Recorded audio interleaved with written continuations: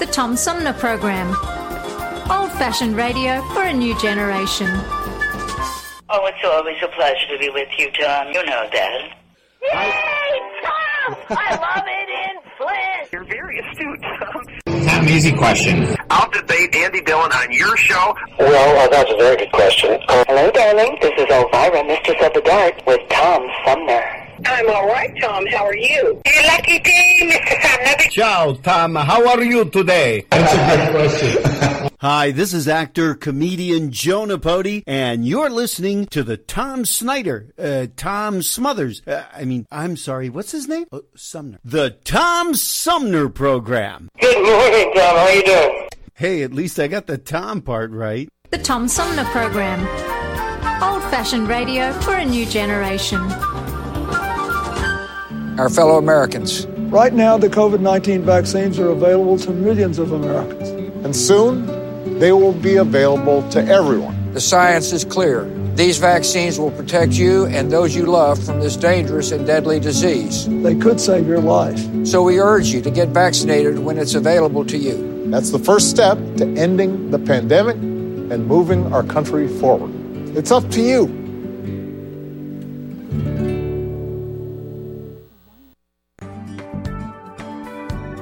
The Tom Sumner Program is made possible with support from Seth David Radwell, a recent guest on the program and author of American Schism, How the Two Enlightenments Hold the Secret to Healing Our Nation, released in July 2021. As Publishers Weekly writes in its recent glowing review of American Schism, business executive Radwell's epic debut examines the historical influences that have led to what he sees as the collapse of politics in the United States.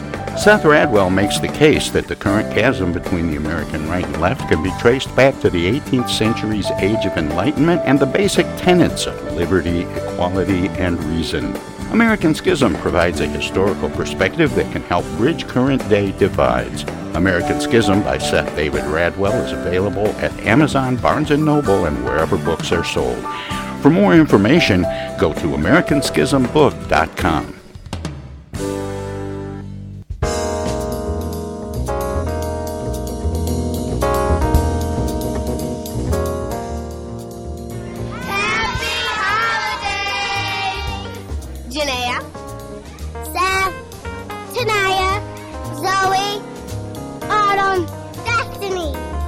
And the Tom Sumner Program.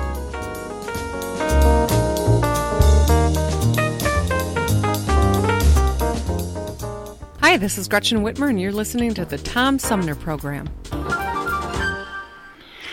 Hey, welcome to the second hour of our 3-hour tour known as the Tom Sumner Program. Over the next couple hours, we're going to be talking about the Christmas time murder of 6-year-old beauty pageant queen Jonbenet Ramsey in Boulder, Colorado.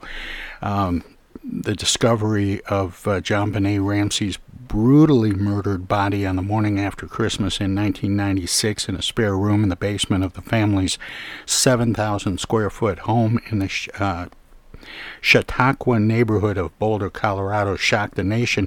But it was the events that unfolded after that truly raised eyebrows and scratched heads, to the extent that there is still no definitive answer as to what happened on that winter evening.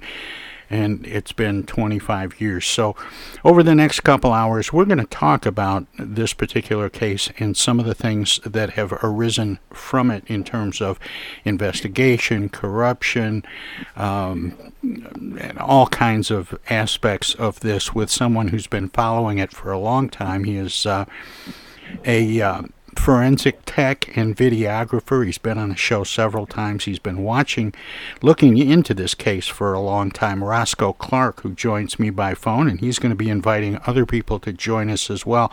Roscoe, welcome back. It's good to have you back on the show again. Well, thank you for having us. And let's see, who else do we have on the line? Roscoe, Derek called in right after you did. Yeah, Derek's part of our document lab out of Minneapolis, Minnesota. So when it comes to the paper trail, you're collecting forensic facts. He's the one that takes care of that. Well, hi, Derek. Welcome to the show to you as well. Oh, thanks. Thanks for having me on. There are so many things to talk about with regard to this case. This really was one that grabbed headlines when it happened 25 years ago, but it continues to draw headlines, movies of the week, cable documentary series, all of these different treatments of it. Why is it? First of all, why is it unsolved? And I know that's a big question. And why are we still interested 25 years later? Who's going to... Derek, go ahead if you'd like. Well, there are many reasons why it could be unsolved. I think a good question would be, why did it become a national story to begin with? There's lots of unsolved homicides in America. Unfortunately, a lot of them most people don't even know about, and murder is such a common thing in our society that oftentimes people don't even remember the victims. I think it's something that just sort of caught people's attention, and it's kind of spiraled from there, I guess.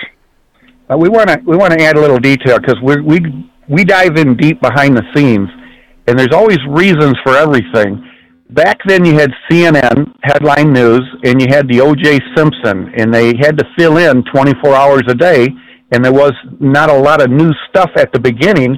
And this happened after that, and it caught people's attention because it played over and over and over again.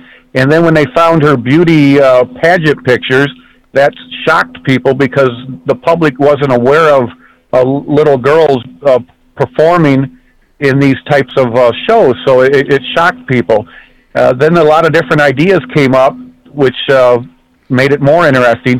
Well, right from the very beginning, Roscoe, it was stated by investigators that there were two possibilities. One, that it was an inside job, a family member or friend that was, in the house. The other was that it was an intruder. There were those two tracks right from the beginning, and some were drawn to look at the parents initially. That's because the crime was committed in the house, the residence, the parents' house. What triggered that was when the officers got there around 6 a.m., around 5:52 a.m., John Ramsey asked her to call 911 because they didn't know what else to do. The ransom note said, "Don't call the police or she'll be killed." But they said they didn't know what else to do, so they called the police. Patsy did, from the kitchen wall phone. They got there just before 6 o'clock. It's very dark out, very cold, a little bit of snow in the front yard. The rest of the yard was clear of snow, but there was a heavy frost everywhere on all the sidewalks, the landscaping, the grass. So if anyone within a few hours overnight came or left from that house, they would have left track marks. Frost. That's very important, and there was none. And so they assumed that this crime from midnight till 6 a.m. must have had someone enter the house and then exit it and not left tracks. So they said, well, then this has to be an inside job. Well, what the police and the investigators didn't know forensically is that the intruders, which we have identified 3, were still in the basement with Jonbenet. They didn't leave the house at 6 a.m. Neighbors see them leave from the north side, the Butler kitchen door, about 30 minutes after the police were there, and even searched the basement and didn't open up the door to a temporary wired shut, wine cellar door where Jonbenet was found, and the intruders were hiding when the police did a walkthrough looking for entry points. Well, let's talk about that door for a minute, because what happened right from the time that Patsy discovered the note on the stairs that led from the second story of the house down to the kitchen, she found this ransom note, which is interesting in and of itself for a variety of reasons. But it started everyone that showed up, the first responders, the police that were on scene initially, thinking they were dealing with a kidnapping. So when they did the search, the fact that that door was wired closed, an officer actually walked up to that door and didn't open it because he didn't think anybody that had gone that way and found an exit could have wired that door shut. So he just completely blew that off, and it was several hours before John Ramsey opened that door and found his daughter in there, killed. That is correct. So we can understand how this happened. It probably wasn't any deliberate mistake. There was fresh paint. The Ramseys painted the house. They smelt paint down there. The officer in one report may have thought it was painted shut. So those are possibilities. And then, John, and this is something Derek might want to weigh in on, because John Ramsey did something that you're never supposed to do, and that's he picked up the body and carried her up into the other part of the house, admittedly distraught, but at the same time completely obliterating the integrity of the crime scene. Yeah, it's not something that should have done. Of course, it's not standard procedure to have people in the house search the house, by themselves. That's normally something that the police would do, and so a situation that could have been avoided had they opened the door when they were first down there earlier in the morning. Of course, two people opened the door in the early morning. The police officer went down. He thought it was wired shut, and then about 15 minutes later, one of the Ramsey's friends did a quick search of the basement, and he was able to open the door. And so Roscoe might be able to chime in. We think in between those 15 minutes, they moved from the intruders. They moved from the wine cellar door over to the elevator shaft, which kind of explains why the police were not able to open the door, but the Ramsey family friend, Fleet White, was able to open the door quite easily.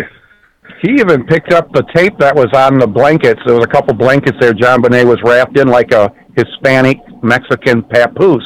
That's very important because one of the intruders that we have identified DNA-wise as well recently, we've been sending this DNA information into the Boulder Police through several major sources, and Boulder Police responded in the last few hours about DNA. Since they've been quiet for many years, DNA is the topic because of all the DNA samples we're testing and sending in from certified labs.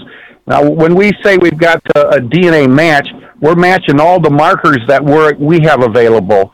The original is like 13 markers, so we can't match more than 13 because we don't have the latest DNA, the 21. But we're hitting hard on these, so these people that we've got as persons of interest absolutely cannot be ruled out. We believe, with a large amount of work behind it, that we have identified 7 people involved, not in the house, 3 in the house, but 7 involved to make this crime work. And we've got a lot of supporting evidence, actually hundreds and hundreds of pages to back this up. So it's forensics, not wishful thinking or imagination. I wanted to mention one thing.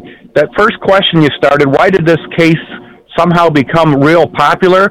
Well, where Jonbenet's dog was, the watchdog across the street, stayed, and Jonbenet and Burke was babysitted there, one of the relatives, we'll say daughters, worked for a major TV network, ABC, and provided the producer, which was Diane Sawyer, information about this case. So much inside information that the police said, how is the networks getting all this inside information, where they actually put 3 producers in Boulder.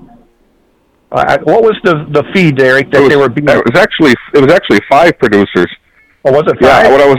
Yeah, what I was able to find out through documents, because that's what we do in this neck of the woods, is documents, is that of the family the neighbor's family that we believe was involved in the planning of this crime, one of the family members was a major ABC news producer.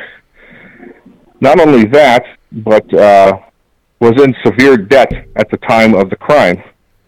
And so that right there, I think, is probably a major contributor as to why this crime went national the way it did. They had a direct link of all the inside information. It's just totally amazing. Guys, we have to take a short break here for about 4 minutes, and I hope you'll both stand by so we can continue. We're going to let our broadcast partners squeeze a few words in or do whatever they do when we go to break. If you're streaming us, we have some messages as well. When we come back, the City of Boulder has posted a statement on the 25th anniversary of the Jonbenet Ramsey murder on their website, and we'll hear that when we come back. A brand new dance now. Hi, this is Mark Farner, and you're listening to the Tom Sumner Program. I'm Julie Lopez with Crime Stoppers. Have you ever wondered what to do if you have information about a crime or the whereabouts of a felony fugitive and you want the police to know but you need to remain anonymous? Well, here's what you can do. You can go to p3tips.com or download the mobile app. You can go to Crime Stoppers of Flint and Genesee County's Facebook page and click on the Leave an Anonymous Tip tab, or you can call 1-800-422-JAIL. All methods are anonymous, and if your help leads to a felony arrest, you may be eligible for a cash reward. Remember, your voice matters. While we've been staying safe at home, scientists have been on a journey. The destination, a COVID-19 vaccine. This journey began decades ago with research into other coronaviruses. Scientists built from there with months of research and development, cooperation with other experts worldwide, and clinical trials on tens of thousands of volunteers of diverse race, age, and health status. They arrived at a safe, effective vaccine, and hundreds of thousands in Michigan have already been vaccinated. But the next step is ours. We need to get the vaccine when we can. Keep wearing masks correctly and taking precautions until we reach our destination, freedom from COVID-19, and getting back to the lives we love. Discover the facts for yourself at michigan.gov/COVID vaccine. A message from the Michigan Department of Health and Human Services. The Tom Sumner Program plays host to the best political roundtable on radio every Wednesday from 10 a.m. to noon. Armchair Politics features great commentary and analysis about the headlines from local, state, and national politics with an alumni of world-class pundits, plus quotes, tweets, and those weird and wacky stories we call the X-Files. If it's Wednesday, catch Armchair Politics on the Tom Sumner Program. East Village Magazine is the monthly neighborhood magazine read all over Flint. With support from grants, donations, and advertisers, East Village Magazine's talented local writers give you an in-depth look at local news, issues, and people that make Flint, Flint. Copies of East Village Magazine are available at many of your favorite shops and restaurants around Flint or online at eastvillagemagazine.org. East Village Magazine, community-focused and community-supported. Discoveries. They happen when we least expect them, in places we thought we knew. And discoveries have a way of teaching us a little more about ourselves along the way. Welcome to Flint and Genesee County, where up north meets down south. Home to Michigan's largest county park system and a vibrant culture. A place filled with discoveries we've yet to make, throughout acres of beautiful lakes, wetlands, and woods, and in the diverse city beyond. Where the uplifting melodies of gospel choirs fill the air, where the work of renowned artists color the galleries and museums, where the fresh fruits and vegetables at the downtown farmers market awaken our senses, and where the cultural center and planetarium broaden our view of the world. Let's spend a few days enjoying the wonders of Flint and Genesee County, where the joy of discovery is pure Michigan. Your trip begins at michigan.org. Technical assistance for the Tom Sumner Program is provided by Swiftlet Technology, engineering and IT services at swiftlet.technology. I know of a place where you never get harmed, a magical place with magical charms, indoors, indoors, indoors. Take it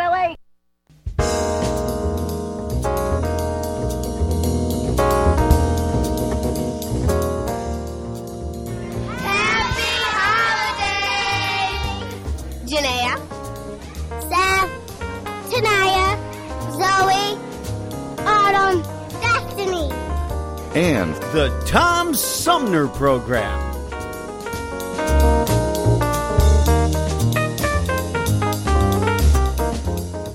Hi, this is Deb Cherry, Genesee County Treasurer, and you're listening to the Tom Sumner Radio Show. Hey, welcome back, everybody. We continue our look at the 25th anniversary of the Jonbenet Ramsey murder that happened at, Christmas and the day after. She was discovered the day after Christmas in 1996. The city of Boulder has put a statement up on their website that says the following, and we'll see what our guests have to say about some of their comments. As of December 2021, the Boulder Police Department has processed more than 1,500 pieces of evidence related to the murder of Jonbenet Ramsey. Jonbenet was 6 years old when she was reported missing on December 26, 1996, after her family reported finding a ransom note inside their home in the 700 block of 15th Street. Her body was found in a basement room, and a later autopsy revealed that the cause of her death was strangulation. As of December 2021, that evidence has included the analysis of nearly 1,000 DNA samples. The Boulder Police Department Major Crimes Unit has received, reviewed, or investigated more than 21,016 tips, letters, and emails, and detectives have traveled to 19 states to interview or speak with more than 1,000 individuals in connection to this crime. Thanks to the huge advances in DNA technology, multiple suspects have been run through the system to check for matches. CBI has updated over 750 reference samples with the latest DNA technology. The Boulder Police Department works closely with CBI on future DNA advancements. Additionally, Boulder Police have worked with CBI to ensure the DNA in the system can be compared correctly to new DNA samples that have been uploaded to ensure accuracy. That DNA is checked regularly for any new matches as the department continues to use new technology to enhance the investigation. It is actively reviewing genetic DNA testing processes to see if those can be applied to this case moving forward. Anyone with information related to this investigation is asked to contact our tip line at area code 303-441-1974, Boulder's Most Wanted at bouldercolorado.gov, or Northern Colorado Crime Stoppers at 1-800-222-8477, or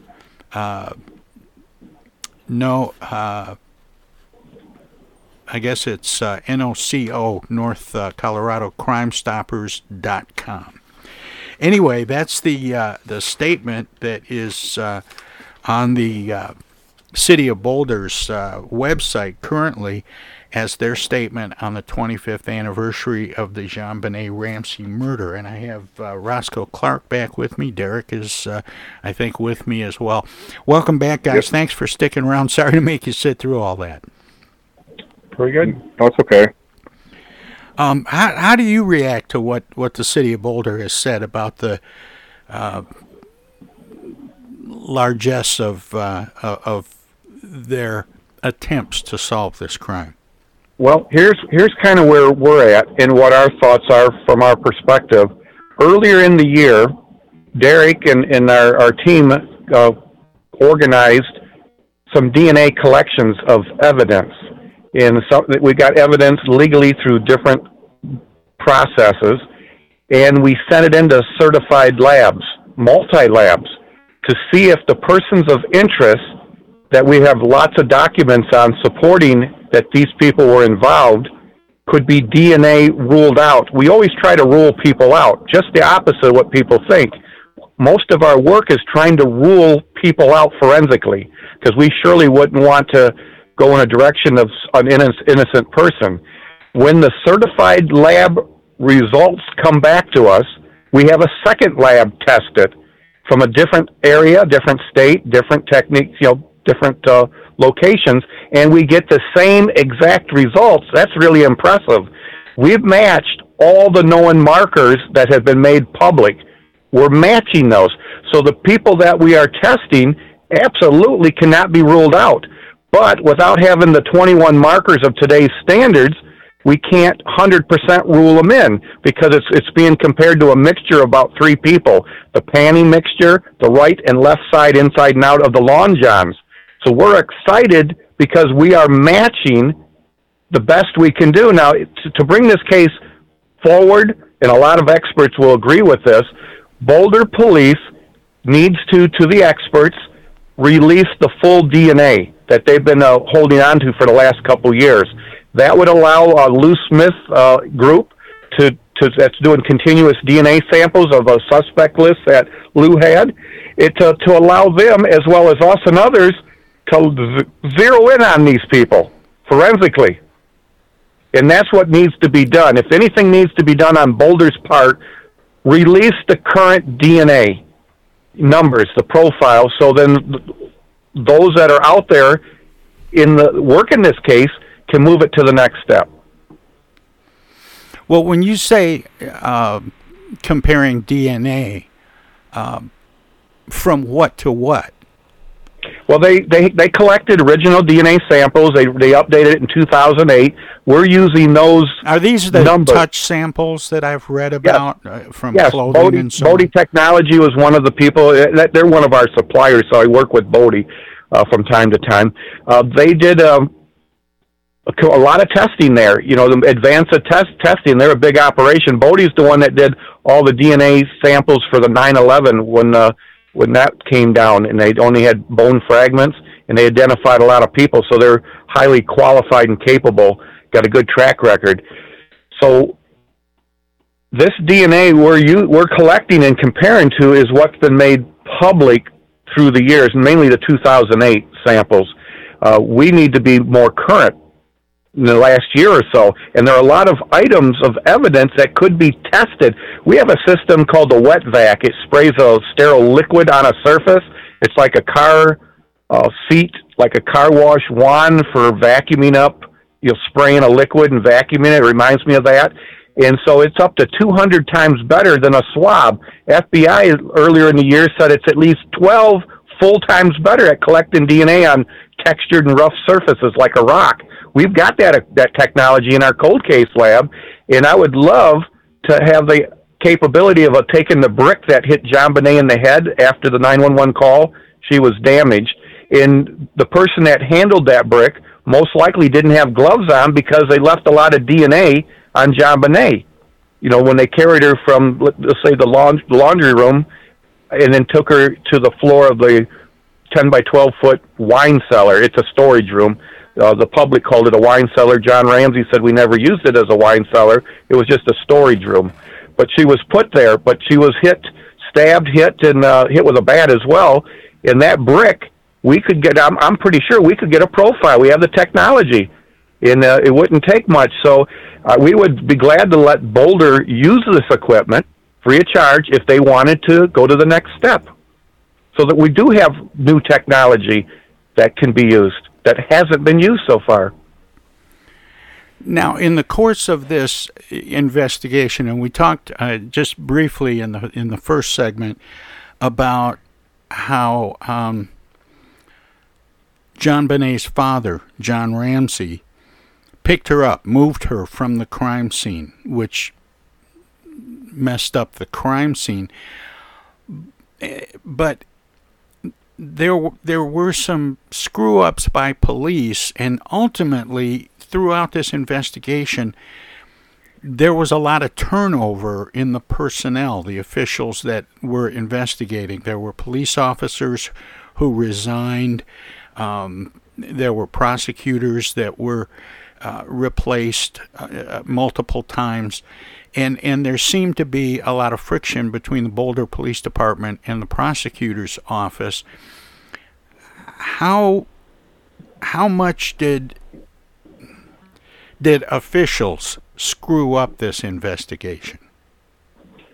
I think the officials messed it up pretty good. But forensically, I've always hear this, and being a forensic trained person, the people, John moving Jonbenet from the wine cellar up to the foyer of the front room, and then the lady officer there moving her on a rug to the Christmas tree in the front room, that didn't hurt this crime whatsoever. The DNA in her panties and on her lawn johns weren't affected by that.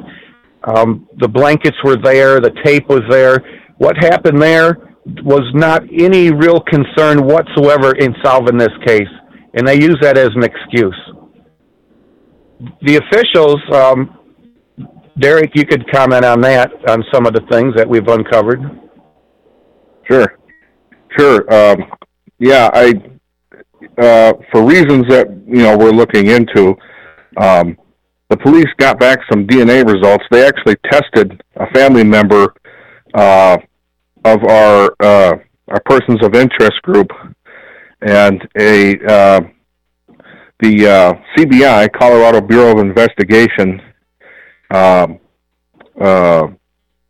reported their results when they tested one of the family members of our people of interest. They told the police, well, this person's family can't be ruled out as being part of the DNA mixture. Everyone else they tested so far could be ruled out except this person, but they chose not to follow that information.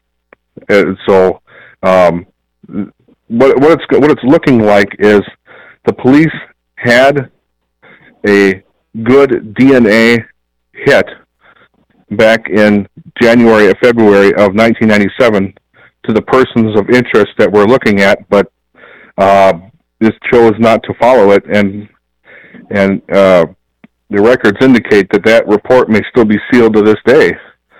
And so it's possible that they had some family DNA of those responsible, or more than possible, I should say, back in January and February of 97. And so this investigation probably shouldn't have taken $2 million and interviewing 1,000 people. Once they got that information that the family members' DNA could not be excluded, they should have tested everybody in that family. But they chose not to. And that's what we're doing, and we're getting these high-level hits, high-level matches, high-level. And it's more than just DNA. We have a lot of forensic evidence putting them there. This group that was involved, mainly family members, had a background of problems before and after the crime. And I'm going to repeat that again. We added up a lot of the court records. This group was over $400,000 in debt. Court orders, judgments, foreclosures, marriage, alimony, everything you could think of. So when they asked for that $118,000, people said, well, that's too small of an amount to retire on. This was not a retirement amount. This was just to get by in a crisis situation. These people were somewhat homeless, didn't have vehicles, had judgments you can't get out of. They were in a disaster right before Christmas. So when John Ramsey announced that, he was worth millions of dollars, and he was a neighbor, and they had a lot of inside information because Jonbenet and Burke had connections with these people. The dog, think about that. Jonbenet's watchdog, this crime couldn't have been performed inside the house. The intruders and the organizers of this crime had to know where Jonbenet's dog was so this crime could even be done. There's so much information here that supports the 7 that's involved. And we cannot say the names. People say, well, give us the names. Well, you're innocent until proven guilty in a court of law. And if we were to tell the names of the people that the DNA is matching, then their attorneys, which they have, would sue us for defamation of character and slander, because that's not our position. We do the research and the forensics. A court will have to release that. So people ask that all the time, so we have to be careful we don't violate that rule. Well, and there have been many lawsuits connected to this case for that very reason. Yeah, it'd be real easy to do, I'll tell you. When you got that much forensic evidence. Now, what I was mentioning earlier, in the early spring, we collected samples, items of interest, had them tested, certified labs, and we had to have it sent to Boulder Police through different avenues. One avenue was through the Boulder District Attorney's Office, through the Denver FBI, even locally, because one of the intruders, Ron Ramsey's from Michigan, so there's a lot of Michigan connections to this case that the public's not aware of. So we even had the famous Chris Swanson from Genesee County, his undersheriff, is looking into it because of a Genesee County connection, and they've taken the samples and reports, and they had that sent through the Detroit FBI because we work with FBI pass agents. So Derek was in from Minneapolis, Minnesota, traveled to Boulder not too long ago, and actually made additional contacts. You can explain that if you'd like, Derek. Sure. I thought as long as I'm in Colorado, I'd give some of my information to the state attorney general's office. And I went to the FBI, but it's hard to get in the FBI. But I was able to get the information in, and so they're on notice as well of the information that we've collected. We've had two police detectives. A lady, her name was earlier in the year. She's a lady investigator. Spent a couple hours with us, and Tom had handled the case. Now, there's two officers that handled the case 25 years ago that's still there. They're in high official positions, and they still handle the case. So they're basically we were told the only two that's even allowed to look at it. Everyone else is not. So anything that's being done or not being done, these two would be the ones that's involved. And you've got their names, Derek. Yeah, Commander Tom Trujillo, who heads investigations, and Commander Ron Gozage in support services. They're the only two that are allowed to look at this case, unless they assign somebody else to it. But they're the only two in the police department that are allowed to look at it. Tom called me a little while ago about the new DNA matches. We spent about 48 minutes in a real high-level information exchange, phone conversation. He emailed me. We're adding to the case with the latest at our end. So we're doing everything we can do to send in good, solid evidence. Not wishful thinking or not imagination, but rock-solid forensics. We don't want to waste anyone's time. And so what we're sending in is carefully studied, tested, certified, and now being sent in. And so all summer, we've been involved with DNA, so I'm not surprised that their press release on their website is talking about DNA. Because our impressions and our statements to Boulder is that we are solving this case forensically, and DNA is going to be what helps, does that. Roscoe, when did you first start looking into this? About 10 years ago. That's what I was thinking, that it was about 10 years ago. And it wasn't to get involved at this level. It was just to do a 6-month study, a documentary of Michigan history. John Ramsey is John's brother's from here. John's dad was the FAA president, of Michigan Pilots Association. He went to Michigan State University, got a lot of, connections to Michigan. So I wanted to do some Michigan programming because I got that background, documentary and so on. Well, John and Patsy Ramsey had a vacation home in Charlevoix. Yeah, they still have the home there today. Burke works out of a home there in Charlevoix with his computer business. When I met John Ramsey the first time, I went and videoed his book talk. He did a second book that he produced, and he went to his church and had a full house crowd, and his new wife Jan was there. Nice people, and I got to video it for them. It was their equipment that they rented, and I was very familiar because I had the same cameras in my vehicle. So I volunteered and videotaped it for him, and he did a very nice job with the group there. Any questions that were asked, he answered them. There was nothing to hide. One thing I want to make a statement of: John Ramsey's never paid us a cent. We know him only through a professional environment, and there's not one item of evidence that connects the Ramsey family to this crime, meaning they weren't involved. They didn't kill Jonbenet. They didn't take their money to influence anything, and I see that a lot. The Ramseys had nothing to do with them. They just was a good family that made good income. They had lots of employees and became a target to the organizers who zeroed in on the Ramseys and got other people involved and produced this crime that failed in the end. Now, initially, you said there was an organizer and 2 or 3 intruders when we first started talking about this. How did that number grow to 7? Forensics. Here's a quick overview. Okay, the organizer lived in a basement across the street from the Ramseys. And he has a history with 4 wives of marrying people that had money. When the money runs out, the wives kick him out.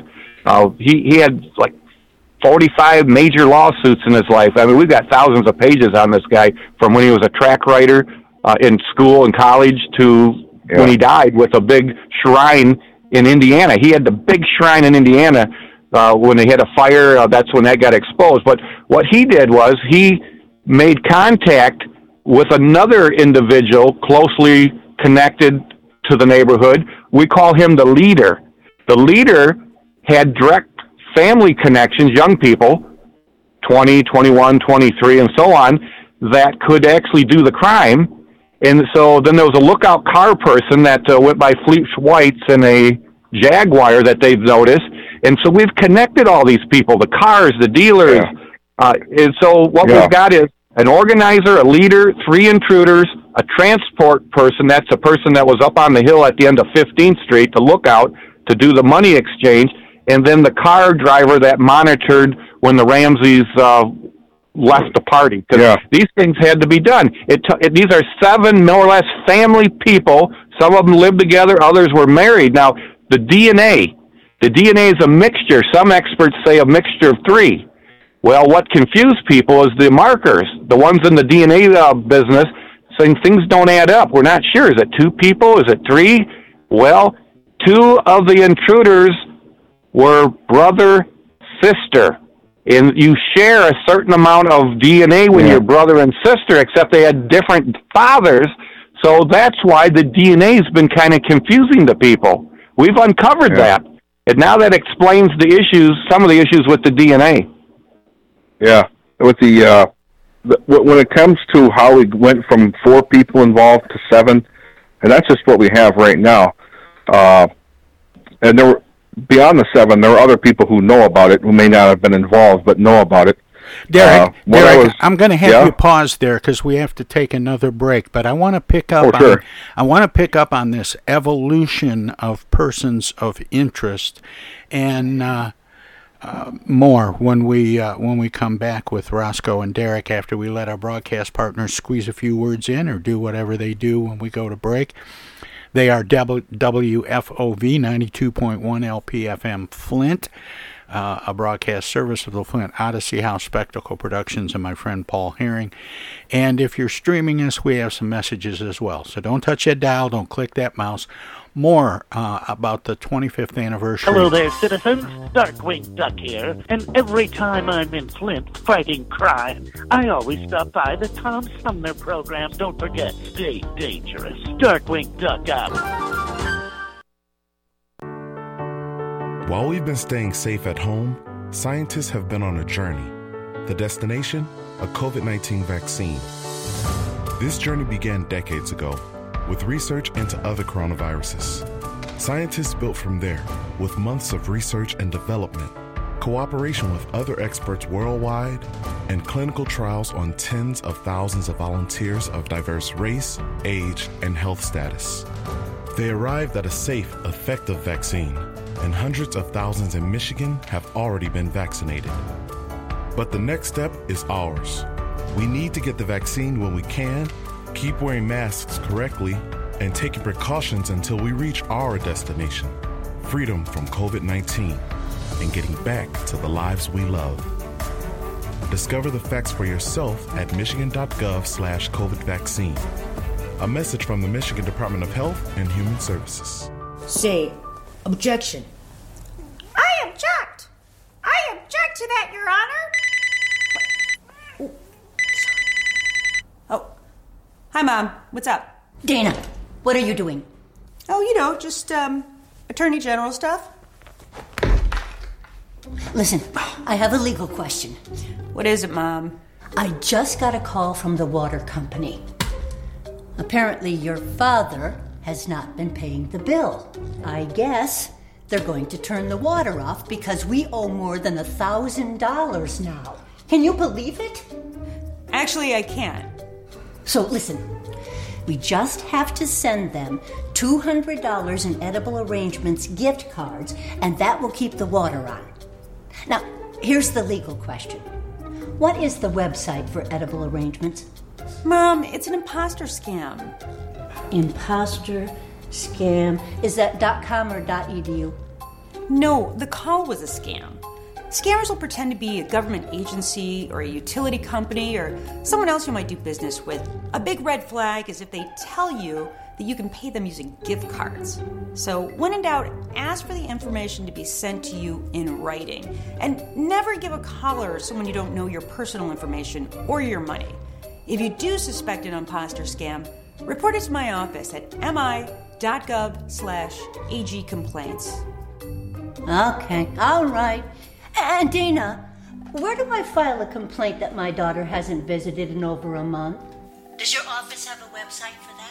Okay, Mom, I'm hanging up now. I'm Michigan Attorney General Dana Nessel.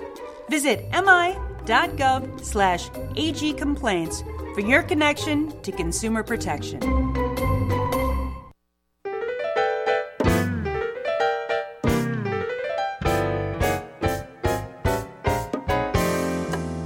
The Tom Sumner Program has hosted live candidate forums for local, state, and national offices at bars, restaurants, coffee shops, and colleges. Armchair Politics has gone to Lansing, Frankenmuth, Birch Run, and Hell, Michigan, that is. We've done shows all the way to the Mighty Mac and back to the Bricks. We've done remotes from a baseball stadium in Lansing, a grocery store opening in Flint, and from a moving train. We'd like you to tell us where to go next. You can write to us at TomSumnerProgram.com, call us at 810-339-8255, or contact us on Facebook. This is your chance to tell the Tom Sumner Program where to go.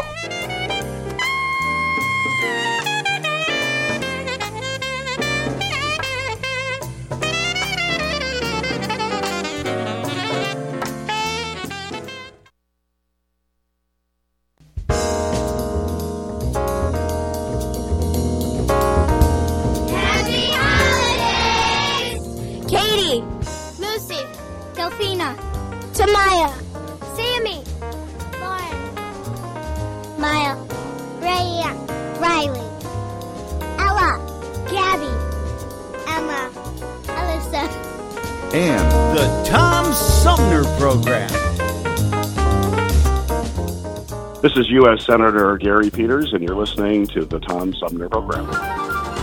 And welcome back, everybody. We continue our conversation about the 25th, for the 25th anniversary of the killing of Jonbenet Ramsey in Boulder, Colorado.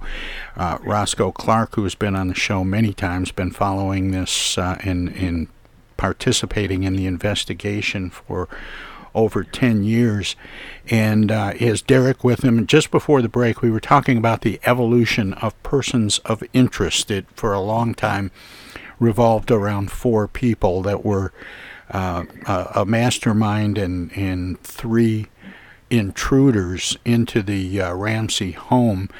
And I think, Derek, you were talking about how that number went from 4 to 7. Yeah. And the way I was do that, one of the reasons we went from 4 to 7, we'll go to one particular line in the ransom note that says, they're talking to John Ramsey here. It says, "We respect your business, but not the country that it serves." Now, for years, that line has confused people. They think to themselves, well, what in the world does that mean? We respect your business, but not the country that it serves. And if you don't know the backstory, I would agree that it's very confusing. But what I did was the neighbor's family across the street where the organizer lived, I went from family member to family member, and I looked up court documents. At least 4 members of the family were being hit very hard with IRS tax liens, all at the same time. Which family? And so, Derek? The one where the organizer lived across the street. Not the Ramseys. Not the Ramseys, no. Okay. I just want to make that. I just want to make that clear, and I understand why you're avoiding using names, and I appreciate that. But I don't want people to accidentally think that you started talking about the Ramseys. That's all. Oh, right. Yeah, I understand. And so when these tax liens put them so far into the hole that at least 3 family members, because of these tax liens, at Christmas time, this was happening to all the family members all at the same time. These federal tax liens were actually causing at least 3 family members to face eviction within weeks or months of this crime occurring, after this crime occurred. And so when they're saying in the ransom note, we respect your business but not the country that it serves, they're saying, yeah, we don't have a problem with your business, but the country that the country that levels taxes on your business, we're not very happy with that right now. And so in the scope of all these federal tax liens that I found, now that line makes sense. We respect your business but not the country that it serves. They're saying, yeah, we don't have a problem with your business, John. We just don't like the fact that the taxing authority is putting us in the hole. And so what I did was the neighbor's family, I went from one family member to the next. And what I found out was several family members, more than a few, were all in severe financial debt, all at the exact same time. So if you want to talk about a ticking time bomb of debt, that's the profile of the family we're researching. Now, John Douglas, FBI profiler, he became a friend. He worked this case. He worked on it. He did the sound checks that a child could scream in the basement, and you couldn't hear it on the second and third floor where the family's bedrooms were. So people questioned that. How could a child scream? The neighbors heard it through a vent hole in the front window, and the people across the street, 2 different neighbors heard the scream. It's in the official record. So what John Douglas told me, and he's made public, that this was a personal cause homicide for money. It was a personal cause homicide, and the motive was money. And so that got us on track to check the finances of all the persons of interest, and every one of them had going into bankruptcy and failure. So we know what the cause was.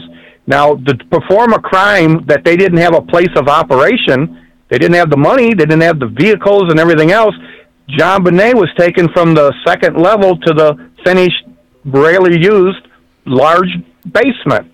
Well, so the crime was committed in the house.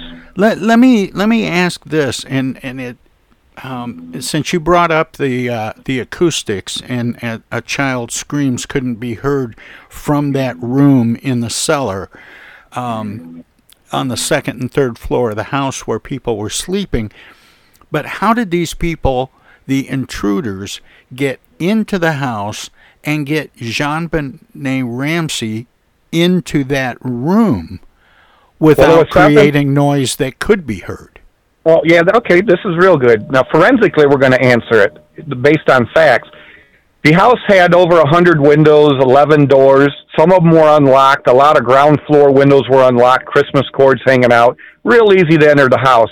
The back door, called the kitchen door in the back hall, very dark area, no street lights in the Ramsey's neighborhood there. The back alley is completely dark. There was jimmy wood chips where someone tried to jimmy in the door, and so they could have easily entered the back kitchen door. We know they exited out of the Butler kitchen door. It's on the north side, the opposite side. So what they did was they came into the house, according to witnesses, around 5 o'clock Christmas night. The Ramseys just left for the Whites, a Christmas dinner. They'd done that 3 years in a row. Neighbors in the area knew their schedule, so it wasn't unknown. So the neighbors had inside information, and they stayed there till about 9:30. And this is when one of the people of this crime, our persons of interest, drove by the party house. It's like at a dead end, so they stood right out with a Jaguar car that was most likely borrowed through a close friend of this individual. So what they did is they kept themselves in the house from 5 o'clock on, and then when the Ramseys went to bed around 10:30, sometime after that, Jonbenet is a hard sleeper. The neighbors knew this. They had that inside information that Jonbenet's hard to wake up. They go into her bedroom on the second floor. It's to the back of the house, a big 3-story addition to the house, well far away, 60 feet away from the Burke or the parents that was up on the attic, remodeled big attic, soundproofed. When they remodeled that, made it even more soundproof, deliberately built that in. They picked her up. Now, how do you pick up a hard-sleeping child? Here's what forensics shows. White fibers on her pillow, white nylon fibers that matched the cord that was used in the crime. They took a cord and wrapped it around her neck, a real silky, soft, strong nylon utility cord, not parachute cable. A lot of people promoted that. Never was parachute cord. It's a utility cord. They wrapped it around her neck, pulled it tight, and at the same time, the second intruder that's on the other side of her bed, stun guns her on the back. Now, why choke her? She cannot scream. Why stun gun her? She cannot move. The stun gun marks were darkened, so she got a multi-level dose of stun gun, 50,000 volts. She would not be able to move for several minutes, and she couldn't scream.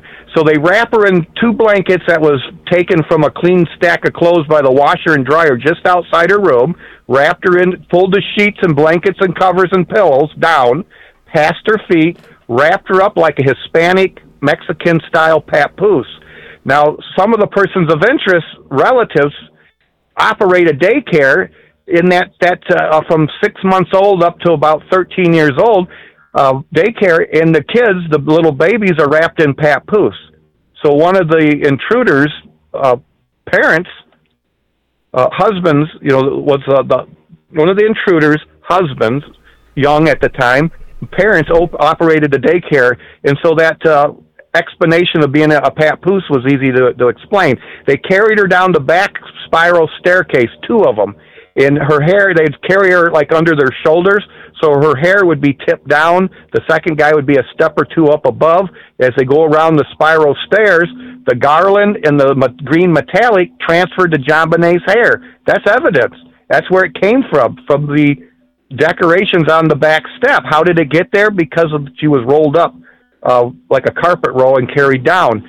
Now, they kept her choked. We know that because forensics shows the multi-choking to her neck. She was choked many times. Cord fibers were on the pillow, so we know that cord was there and pulled tight to get those fibers. She was taken down the basement steps to the basement, all finished basement, plastered walls, very soundproof and finished. Had bathrooms down there, had a kitchen, showers, storage rooms. It was cluttered because it was more used as storage. But they had even had a basement phone in the utility room to monitor if the Ramseys made any calls. So they had access. They had a perfect place there to do this crime. Who would think that anyone would kidnap a child to the basement of a large, 6,800 square foot house, plus the garage and the basement, adds to that square foot. So they choked her at her bed instantly. She couldn't scream. Then they stun gunned her. She couldn't move in that order. That's very important. Because people said, well, how could someone get stun gunned and not scream? You would scream. But if you're choked, you can't scream. So that kind of gives you an idea. And then they moved her to the downstairs, and at one point they moved her to the countertop washer-dryer area, wrapped up in a papoose, and that's when the 911 call was placed. They could put tape over the phone with a handset, a little 5-inch piece of tape. Roscoe? The operator... I got to stop you there. We got to take another quick break for top of the hour show ID, but we'll come back with the second hour of our remembrance. Hi, I'm Alexander right Zajic. after Don't this. touch that dial. You're listening to Tom Sumner.